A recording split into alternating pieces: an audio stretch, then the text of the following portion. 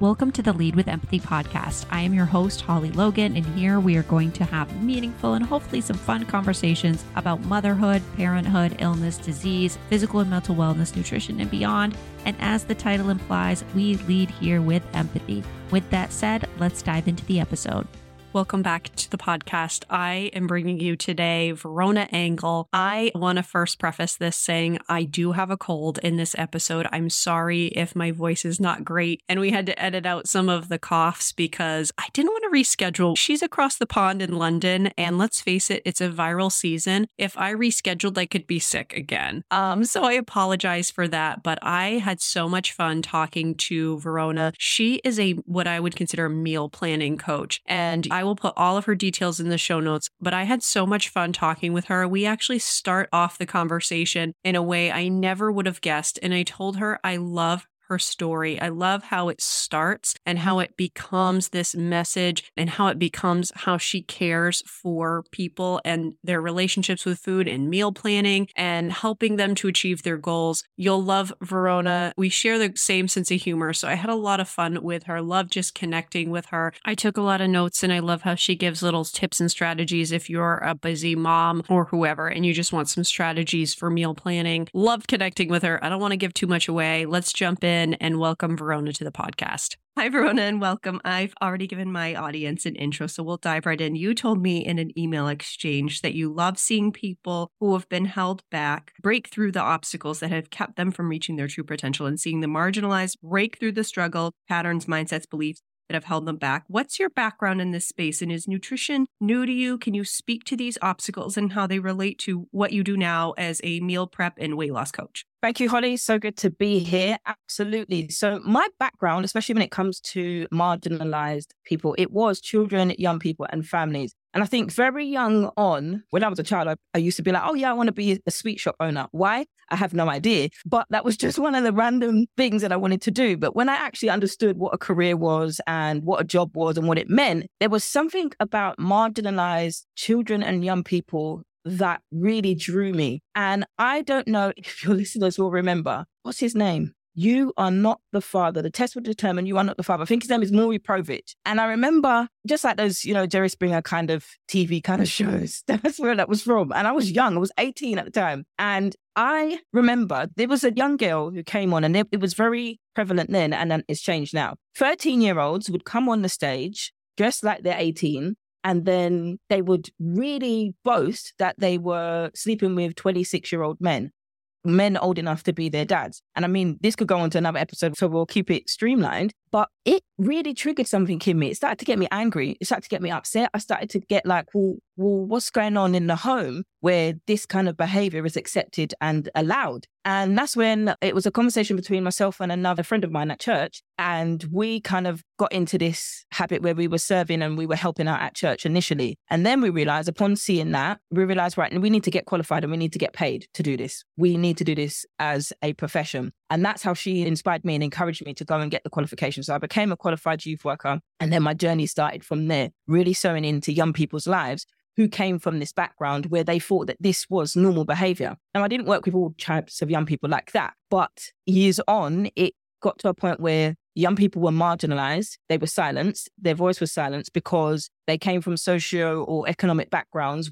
or single parent families. Oftentimes, the dad wasn't in the home. And so where you've got a parent trying to be mum and dad, and I know your listeners are mums as well, so I don't have children, so I'm not going to touch too much on that. But where you've got one single parent trying to be mum and dad, there is going to be a deficit with the children in terms of how do I live as a man? How do I live as a young man? How do I treat women as a young man? And how do I, as a young woman, accept attention from the opposite sex if I've never been taught that as a young female? So all of that marginalized stuff was something that I was like, no, I need to just break into the parents. And I look young. I'm 40. I just turned 40 last year. And, well, I would not have guessed that. You're right.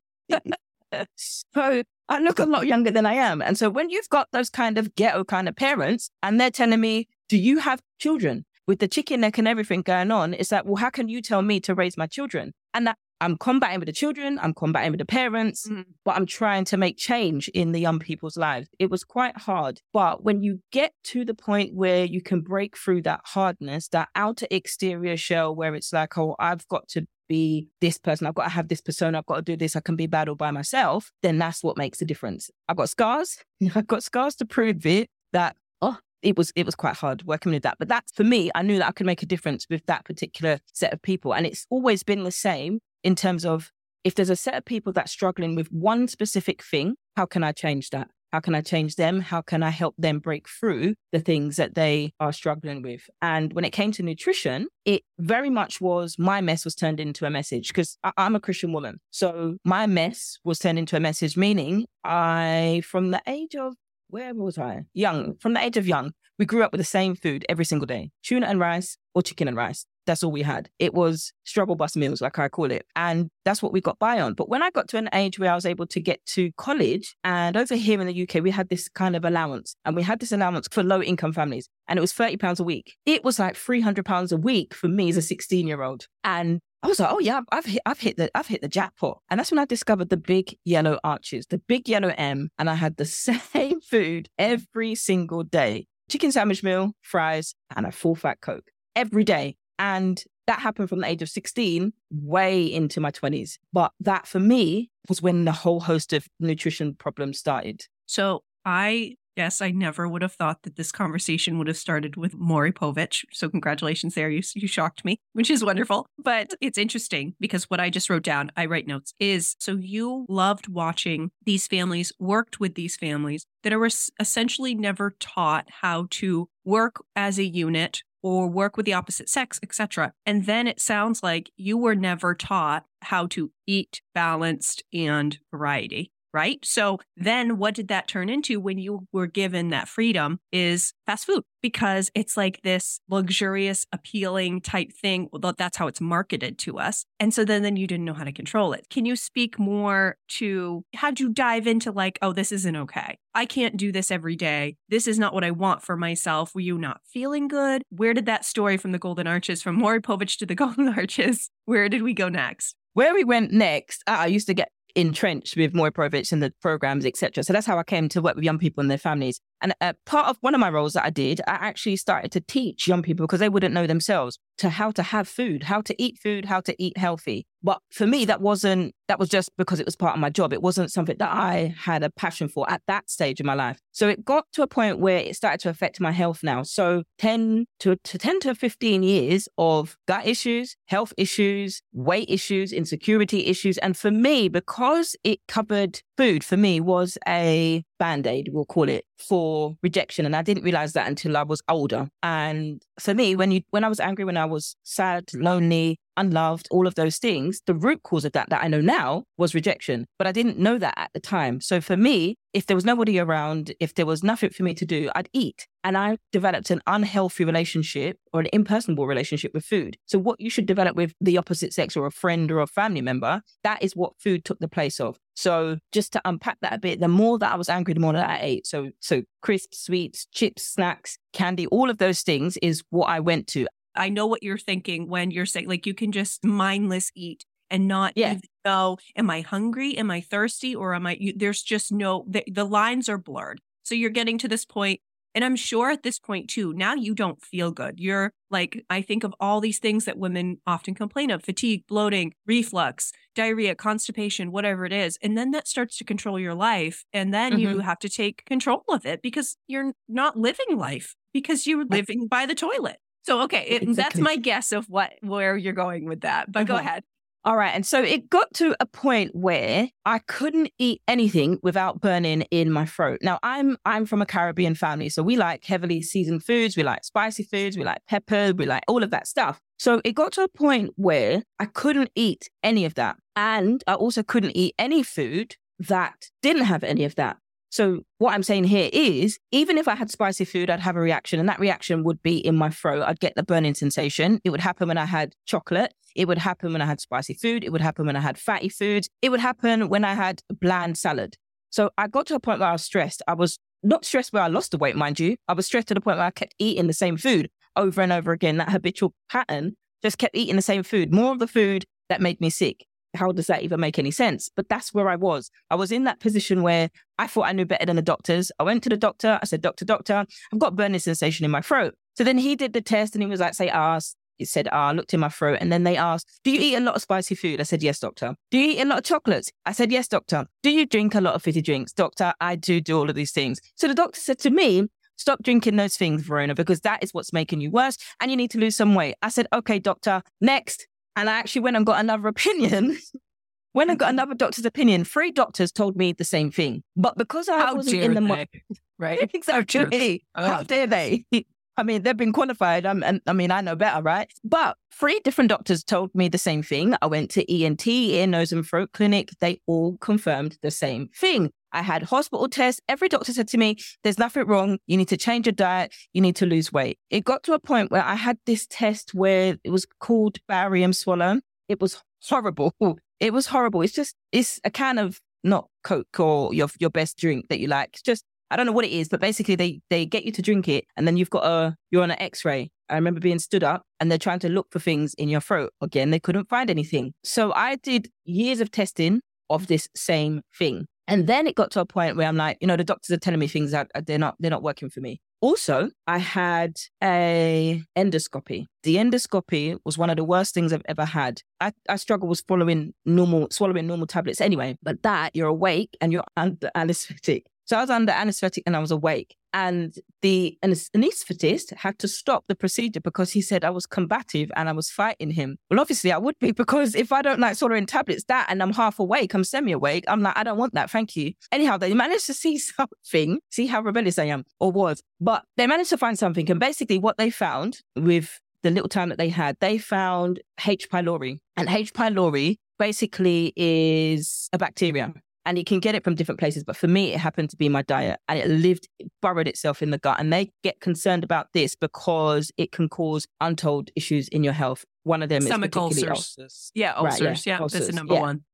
Yeah, that's the biggest concern. So that is why they wanted to treat me. And they wanted to treat me with, they call it the triple threat, which was antibiotics and PPIs. And the worst medication I have ever had. So you'd think, after I've gone through all of that, after I've gone through numerous tests, after I know that I'm the heaviest that I've ever weighed and I'll stop weighing myself, my clothes are digging into my belly, and I'd continue to soothe myself. When I look in the, actually, I didn't even look in the mirror. Those years, I didn't look in the mirror. I didn't want to see myself. I didn't want to address how I looked. I didn't want to address the reasons. I just continued to eat over the things. I continued to fight and be combative with the doctors, quite literally and physically. And it got to a point where now I know what the issue is. I've got the triple threat medication, as they call it. And I had this 3 times of the same course of medication. And each time they are no joke medication. If you've ever had a course of antibiotic, it isn't fun. It's not fun. And it's not fun for H. pylori. I'm pretty sure I know what they are. And those specific ones are not fun. Those ones aren't fun with the PPI. It's an intense protocol for sure. And I went through it 3 times. It's not about diagnosing or treating here on this podcast. Right. But those 3 things, that treatment, I went through 3 times, 3 separate times. I went through the same treatment. And it's almost like, don't you learn the first time? Because if you have that once, believe me, you will want to change your habits. But I went through it 3 times. And the last time was the worst reaction that I had. There's like a resiliency there, though, too, for someone who it took you 3 times. Because maybe, some people call it stubbornness, which I have a strong streak of that as well. Very strong streak of stubbornness, but I also think it's a little bit of like your own resiliency. And then also, so you get to the point, and then what was you're at number 3. Was there a aha moment like, Verona, you can't do this anymore? So I think to me that aha moment, the moment of change for me after going through all of that mess, I mean, yeah, I definitely have stubborn, call it my middle name. But for me, the change was the time when I couldn't enjoy foods that my families were enjoying and friends were enjoying, because it got to that stage where everything had a reaction. Even, like I say, even if it was bland, because they advised to strip away seasonings, all of this stuff, but they never helped me identify the triggers until I had counseling. So for me, those were the 2 major changes that it got to a point where I literally emotionally hit rock bottom and I couldn't do anything. The PPIs weren't working. Nothing was working. Restricting the foods wasn't working. There was nothing. Going to friend's house and say, would you like some food? I said, no, thank you. Even serving me a bowl of rice. I mean, no, that sounds extreme, but even that was still causing me issues. And I never knew what they were. I never knew, like, is it this? Is it that? Because there was so much confusion. Maybe it's this, maybe it's that, maybe it's not this, maybe it's not that.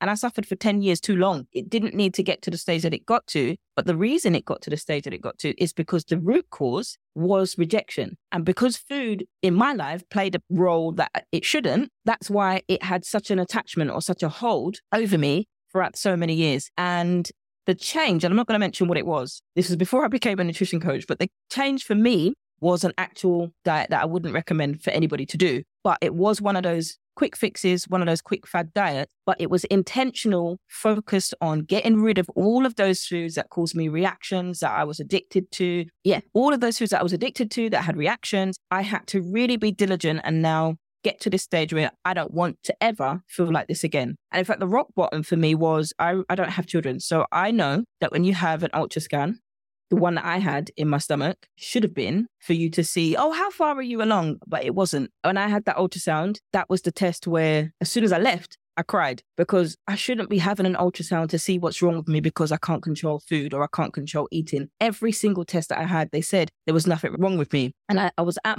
the age in my 20s, probably early 30s, where most women, not all, but most women are having this stage of, oh, what is it I'm having to see? Why is your food causing you issues? And I think for me, emotionally, that really did rock me because I had this plan at age 30. I'm going to have my house, I'm going to have one child, but I had neither. And that for me was the point where I said, nah, enough is enough. And it wasn't just food that I addressed. It was, why do I keep going to the same foods over and over again? And that's when I had counseling. And that's when I found what the root cause was. So I had to deal with the rejection, which was long. And I had to also deal with learning about foods and learning about what type of foods to put in my body and why. And as I say, I did go to diets first of all. But then when I was like, this still ain't working. I've come from one end to go to an extreme, another quick fix, and it's still not working. And then I got to the stage where it's like, okay, yeah, this diet isn't working for me. No, next, I'm going to find something else. No, this ain't working for me. No, next. But it was still the form of restriction. It was still the form of, you're not allowed to have this because that, or you're not allowed to have this, or you can't do this, or you can't do that. I even got into MLM stuff,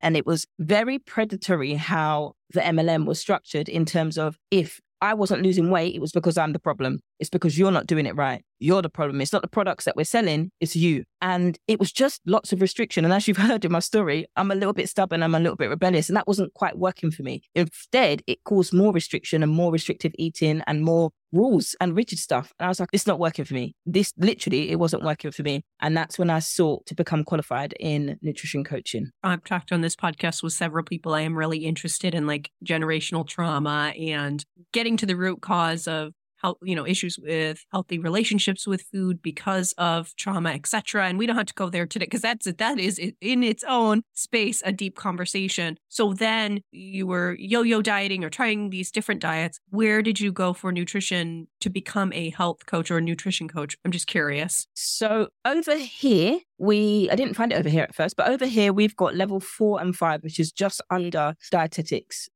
Okay. It's not dietetics, obviously, but it's just under that. You'd have to get a degree to become a dietitian. Yeah. And also precision nutrition as well. Oh, okay. So you did, So it's same in the United States. Like to be a registered dietitian, you have to have at least a undergraduate degree. Yeah. So same over there. So you sought out resources to become more educated in nutrition. And then where you just like, I need to turn this into a business. Was it instantly, or was it, no, I need to really focus on how I can not control my relationship with food, I guess, but improve my relationship with food, find a way that feels balanced, and incorporate. Now, when I look at your Instagram, you're not eating boring food. You are back to, like, it seems anyway, like your fun, your spices, your culture. I think for me, I am, and my friends say the same thing.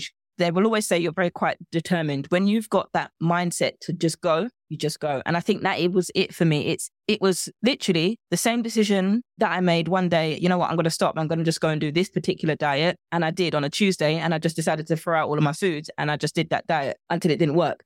But it is that kind of resolve for me, or resolution, because I'm like, enough is enough. Because how much more do I want to take of this being told you can't eat this, being told you can't eat that, being told you got to eat this? It's confusing. And even now in the nutrition space, I see people talking so much poo-poos that it's like, stop. This is why there's so much division and divide in the nutrition space. And it's very similar. The passion is still the same. It's just a different arena that it was for marginalized children, young people and their families. But now it's empowering women the type A type of woman who is like, you know what, I've got to be perfect in this, but my nutrition falls to the wayside. Because when it came to People Pleasers Express, as I qualified in for so many years, it was a case of I was out there doing everything for everyone else. But when it came to my health, it took the back seat for however many years. And I got to a point where I'm struggling. I can't breathe properly when I'm going up the stairs. I don't even have asthma. It felt like I was having an asthma attack. It felt literally out of my control. And I'm a type A person. And it's not nice when you're a type A person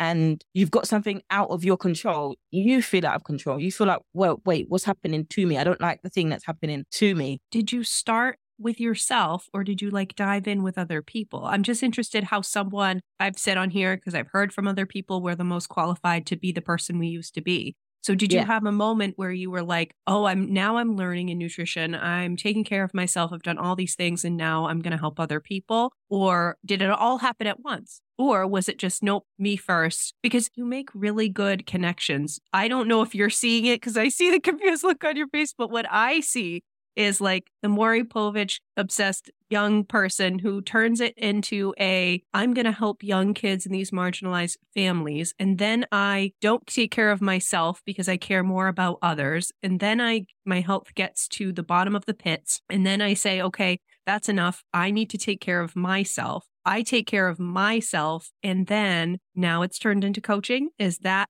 been the path for you? Is that correct or no? I want to know where that little tidbit was, where that change was, where Verona said, you just told me that friends tell you when you go in, you go all in. But if there's someone listening who's I'm in the pits and I'm in the pits and I need to know where to go. What was the mental switch for you? That's where I want to know. What's the mental flip there that all of a sudden I can take care of myself? Does that make sense? So the pivotal moment for me, the switch for me was counseling. That was the biggest change for me because I was doing everything to treat the symptom, but I couldn't understand the root cause. No matter what the diet was, different diet, I still had the same problem. I was still addicted to whatever food that I was eating that particular month or the week. But it wasn't until I actually got to the root cause that was for me rejection. And that was why I was addicted to food, why I personified food, which is how I describe it. And once I got to that, it was almost like, it was only an 8-week session. And by week 4, I was crying. I was like, no, is it going to be over? No, you've helped me so much. But it was that was the catalyst to the rest of the stuff. Because once I understood, right, this is where everything had stemmed from. So I understood that the whole thing was rejection. Then I understood for the food, because I was at this point where everything was triggering me. And then I started the diet. When I got to the point where I stripped away, 1, using those foods as a crutch or a coping mechanism, and 2, I was absolutely intentional about regulating the amounts of the food that I had. That's over an 18-month period. That is when I started to find the change. So it first started off with counseling and working on the root cause, why it started. Then I started on the what. Then I was like, oh, okay, the same way that this counselor helped me understand and unpack this, I want to do this now for other women. And that is where it was literally CBT, cognitive behavior therapist, and understanding and digging into, but why do you think that? Why do you think if you stop eating carbohydrates, you're going to automatically stop losing weight, for example? Get into the reasons of why you think that. And then, is it true? Is it not true? What happens if it is true? What are you going to do then? All of that kind of stuff that we did in counseling. And that's now what I do with my clients. So for me, categorically, the change was, right, I need to get in my mind what I'm talking to myself, the things I'm talking to myself, the things I'm saying to myself about myself. And it's causing a reaction that internally in my body's not liking. And oftentimes I think our body speaks to us, but we're not in tune to hearing what it's saying to us, where I just want to eat my favorite foods. I just want to do this. I just want to do that. And then we do that. And then we have a reaction like I did, where when somebody tells us, especially as type A people, if they're trying to control our foods that make us feel good, forget about it. Like the doctor that tried to tell me, no, you've got to stop eating this food. For me, because I'd personified food at the time, it was like the doctor was saying to me, everything that you use to cope with your stress, it's got to go. And he wasn't given any, or they weren't given any solutions, because it was 3 people. They weren't given any solutions of what else do I need or what else can I use? I suffered years for that until later on that it was the counselling that actually got to, this is what the reason is, and now we can develop a plan. And from there, just like I did with the conversation with my friend about, right, I love doing this on a voluntary aspect, but now I actually want to do it as a career. It's the same sort of switch that happened, and that's when I got qualified. Cool. It's just an amazing story. I love your storyline there. And now what I love about your social media, as I was checking it out and when we first connected, I love two things. One, it's the meal prep, and two, it's the color. Like, it's the variety. It's when you look at your social media and you say this in posts, and please, I eat chicken, broccoli, rice, and we've said this a couple of times in different ways on the podcast that like yours is fun. It's spice.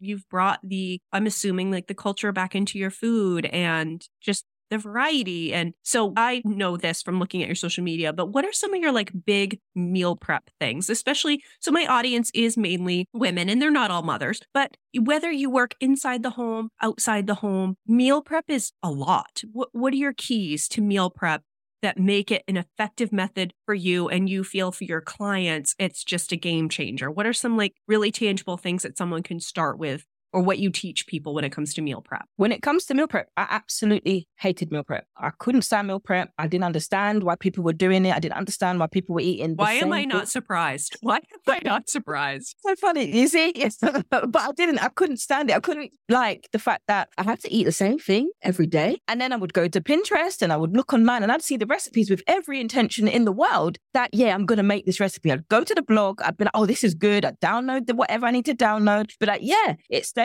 in my Pinterest board or it stays in my email, and I don't do a thing with it because I get too overwhelmed. It's like, it's too much. And when I got to this point where, okay, Verona, meal prep isn't as bad as you think. It takes some time, yes, and it takes some practice. But what I saw with meal prep, which is another reason why I'm like, no, let me break it down so it can be simple so you can actually do it and fit it into your life. The picture that is still out there is, especially now on social media, you see a snippet of a reel and you're like, oh, that looks so good. But you don't know how that took 3 hours for them to do 2 meals. And it takes so long. It does take long. But sometimes we have to understand that it's a snippet reel of their life. And that makes sense why you have the same foods 7 days in a row, because it's easier just to do the same meals 7 days in a row. But if you're somebody who struggles like me, let me change that for you. Do 2 days, Monday and Tuesday. If you can do a Sunday, absolutely do Sunday. You don't have to. You can do a Monday. Make things that you like, that you can enjoy. For example, chicken steak, fish tacos, or fajitas. They're super simple. They're quick. You can, if you've got little children, you can get the children involved with you, even from shopping. For example, right, I'm going to give a prize. Everybody will get a prize because we don't want favoritism,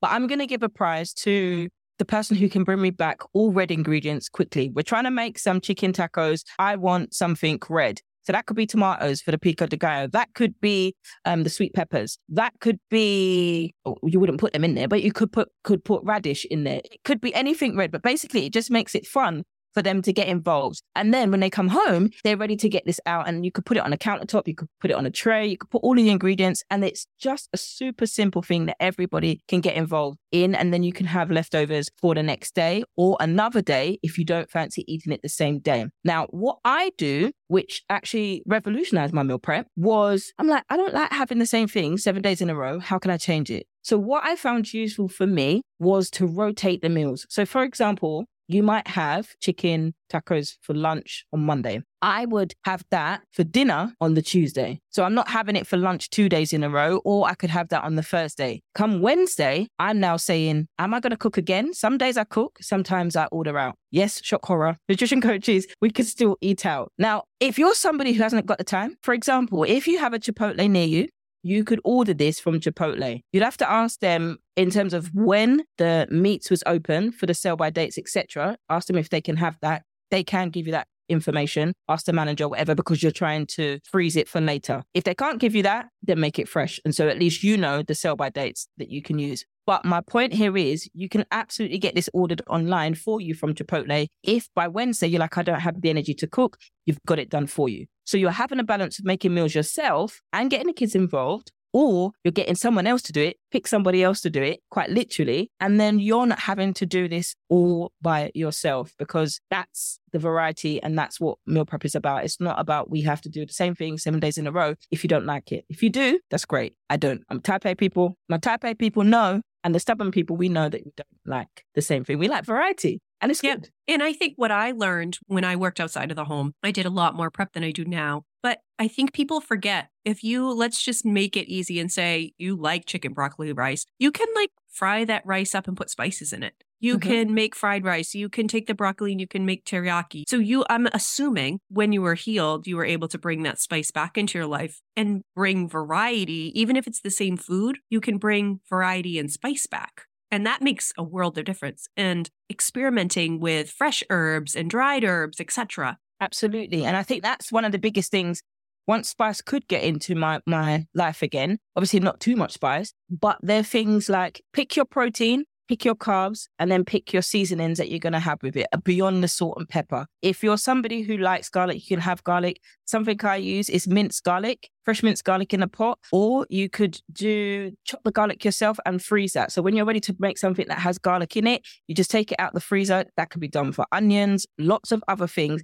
And then you're just putting it into your meal and then it's good to go. These things save you time. These things are quick to do and save you time. So you're picking your protein, picking your carbohydrate, your complex carb, banza rice, you could pick quinoa, you could pick rice, you could pick anything. Or you could pick a wrap, you could pick anything. But proteins, carbohydrates, healthy fats, and that's super simple. Another thing that I like, if you like broccoli, that goes great in an air fryer sheet pan meal. Potatoes, veggies, chicken. You can pick up a rotisserie chicken. These are things on your way home. If you are doing something that you already do on your way home, pick up a rotisserie chicken. You've already got the veggies prepared or whatever, and then just put them in, add your seasons in, and then that can feed 3 or 4, depending on your family and depending on the rotisserie chicken size. It's just super simple in an air fryer, and that's done. Or in the oven. If you haven't got an air fryer, don't worry. Don't feel like you have to go and get one today. But oven works just as fine. Put parchment paper on a tray and then put the ingredients on. Don't be afraid. Be generous with the ingredients. It will taste good, believe me. Pre-marinating your proteins and your meats the night before when you can. That helps just make the flavor taste good. Also, which is what I do, cook once and eat twice. But this is more a strategy than a meal prep plan. No, but it goes along. It really does go along, because if you're thinking like I'm prepping ahead, so that way I'm not cooking. I think when people think meal prep, they think, okay, even if I'm doing Monday through Friday, 3 meals a day, that's 15 different meal ideas I have to come out with. And what you're saying is, well, no, because if say I'm going to have the same breakfast on Monday and Wednesday, and then Tuesday, Thursday, Friday, maybe I'll do something fun. And then, okay, I'm going to have the same thing. I'm going to have this for lunch. So it ends up being, I'd have to do the math, but you're not planning for 15 different types of meals. But and again, you can do different spices and different things to like make it fun. Yeah. Yeah. Absolutely. And so I just want to give you a moment to say, who you are, where people can find you, and what you offer for clients. So my name is Verona. Thank you so much for listening to me today. You can find me on Instagram, Lose Weight with Verona. My name was previously Lose Weight with Macros, but Lose Weight with Verona will do. And the podcast is Lose Weight with Meal Planning. And basically, I help busy entrepreneurs and women, and that includes mums and not mums. I'm not a mum, women basically who struggle with meal prep. When it comes to not knowing where to eat, not knowing what to eat, not knowing where to start, not knowing what to do, I help it make sense for you in your reality. Just like Holly said, sometimes meal prep can be the perception we've got to have the same meals every single day. We've got to have 15 meals in 8 hours on a Sunday just because Bob over there has done it. And that's what Bob's telling us to do. And Bob doesn't have children like you. He doesn't live our lives. Or she doesn't live our lives. And so it's not that. It's just making it simple in your life. As I've just explained, and I explained a lot, but it is super simple and it's making it about your life. If you can do 1 day a week, we do 1 day a week. If you do breakfast, we do breakfast. Starting off small. Once you got that, then we add in everything else. Awesome. Well, thank you so much. I've had a lot of fun with you today, and you have a wonderful story. You really do. You've made me laugh today. You've made me really think today. I just want to say too that your Instagram content is wonderful. It's really fun. I love watching what you cook, what you meal prep with. Again, I know that's such a snippet of your life, but it's still really fun to watch. All right. Well, thank you, Verona, again for being here. And I hope we stay connected because I've had a wonderful time with you. So have a great rest of your day too. And thank you again for coming to the podcast. Thank you for having me. Thank you for listening in today, and I hope you'll be back. Stay curious, stay humble, and always lead with empathy. Please also take a moment to share this episode with someone, this podcast, write a review or comment on my latest Instagram post at HollyLogan_help. Thank you. Have an awesome day.